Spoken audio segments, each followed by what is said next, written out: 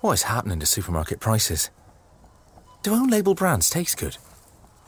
What's the best supermarket? What's the worst? How do I spend less on my weekly shop? Are there ways I can shop smarter? Should I just be growing my own veg? How do I even grow veg? Wine to pair with spag bol? When life gives you questions, get answers at which.co.uk.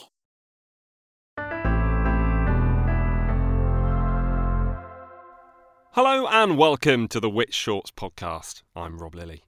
Now, we're approaching our 1-year anniversary of the podcast, so that means that there's a whole host of episodes for you to go back and listen to. Just scroll down this feed to find episodes covering everything from travel to tech to money, and there's even a touch of gardening advice too along the way. Now, this week we're asking how you manage your medication, asking whether your prescription is doing everything you hope, and whether it's time to review your current treatment plan. It's a fascinating listen, and to read us this article, originally written by Ian Aikman, I'll hand you over to Angus Farker.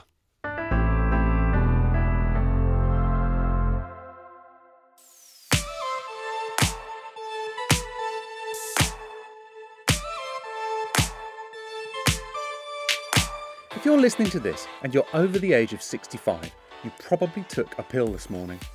If you're over 75, you may have taken several. With more than 1 billion prescription drugs dispensed each year, popping a daily pill, or more, is part of many Britons' routine.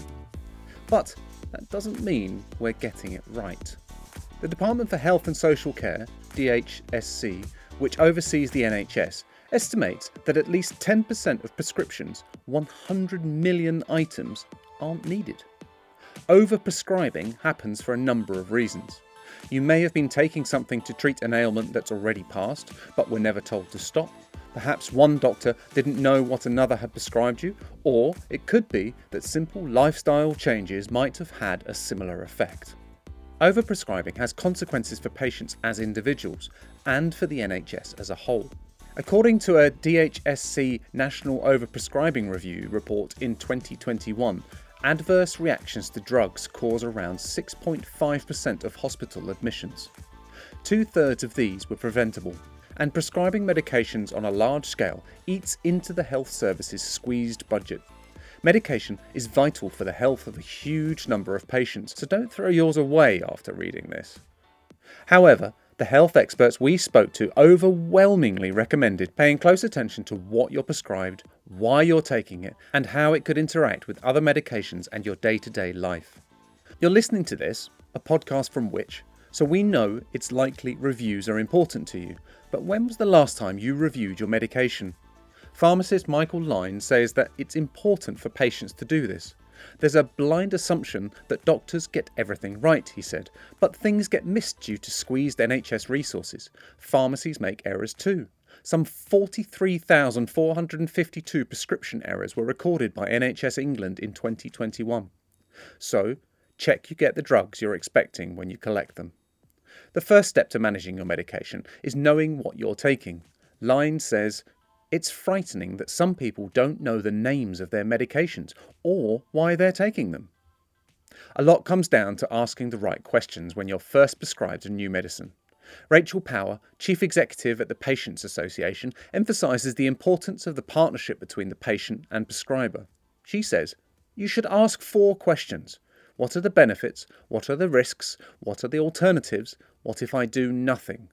Doctors will typically monitor patients on potentially risky medications more closely, and some practices will take a proactive approach to contacting patients about their medication if they haven't checked in for a while. But Peter Christian, Haringey Interim Clinical Lead and former GP, says that current pressures on general practice might make it harder for the workforce to find time for this.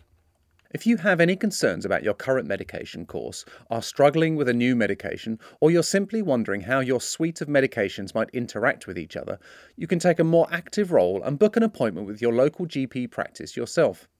Ask for a medication review and you might be assigned an appointment with a GP or in-house pharmacist if there is one. One member told us she was taking drugs prescribed by 3 different consultants and her GP. None of them had a holistic view. So she asked her GP to review her medication to make sure they were safe to take at the same time, and right for her needs. Part of your due diligence when you start taking a new medication is reading the information leaflet that comes with it. But if you've never taken yours out of the box, you're not alone. The World Health Organization estimates that less than 30% of patients worldwide read these leaflets, and those who do often find the list of potential side effects off-putting. According to one study in Germany, some people actually stop taking their medication altogether due to fear of these side effects. But the scariest potential effects are comparatively rare, and medical trials will have been carried out before a drug becomes available. Your prescriber will have also weighed up the risks and benefits of any prescription you're given. If you have any concerns after reading the leaflet, talk to your local pharmacist or go back to the prescriber for reassurance. If you've got multiple tablets to take every day, especially ones that need to be taken at specific times or with food, then establishing a routine is helpful. Christopher Small says that for him and his wife, Marilyn, this is key. Our routine for all our married life is tea and biscuit in bed each morning, he told us. We take our medication then. Hundreds of other members shared their tips for remembering when to take their meds. One used mnemonics to remember which to take when. Others used a spreadsheet, either printed off to tick off with a pen or filled out digitally each day. Daily pill boxes are an option, although Thoran Govind, chair of the Royal Pharmaceutical Association Society in England, isn't a fan. With pill boxes, you have to separate the tablets from their information leaflets and protective packaging, so she recommends other methods. One member found a way around this: cut up sheets of pills and put them in the box unpopped. These days, many medical information leaflets will include a potentially surprising instruction: avoid grapefruit juice. The bitter citrus breakfast drink is known to interact with a number of common medications. It blocks the enzymes that break down some medicines, which means you can get a much higher dose than expected. It can also cause too little of some drugs to enter your system. Common medications that interact with grapefruit include statins, calcium channel blockers, antidepressants, immunosuppressants, anticoagulants, and/or cytotoxic medicines. Other food and drink may be on the avoid list, depending on what you're taking. Licorice is another one to watch out for. It can impact blood pressure medicine, diuretics, hormone therapy drugs, and blood thinners such as warfarin. You may not be too fond of licorice, but be aware that it crops up in many herbal tea blends. Dietary supplements, even if they're based on natural plant extracts or foods, can still interact negatively with your medication.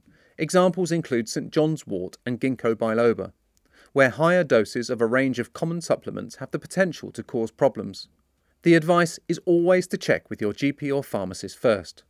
Perhaps less surprising is the medications that interact with alcohol, including antidepressants, certain sedatives, and some antihistamines.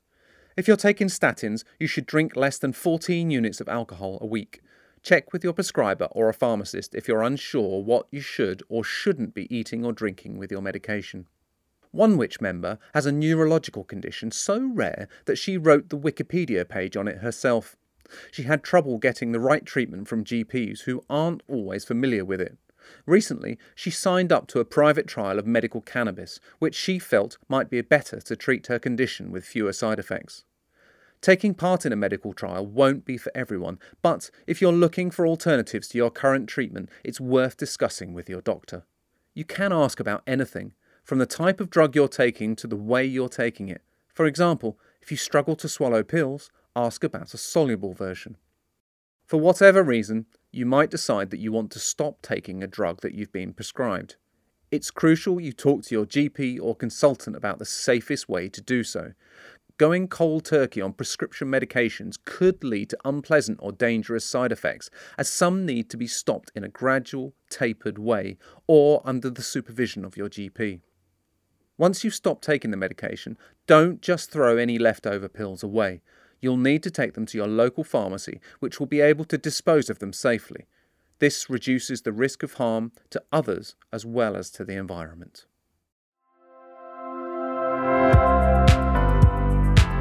Thank you so much to Angus for taking us through that piece, and to Ian Aikman too, the author of this article, which was originally written for the May issue of Witch magazine. Remember, you can find more articles that you'll find useful every day on everything from money and technology to home and garden advice by signing up to one of our many free email newsletters. And you can do that at which.co.uk/newsletters. We'll be back next week for another episode of Which Shorts, and thanks for listening. Which Shorts was produced by me, Rob Lilly, while the exec producer was Angus Farker.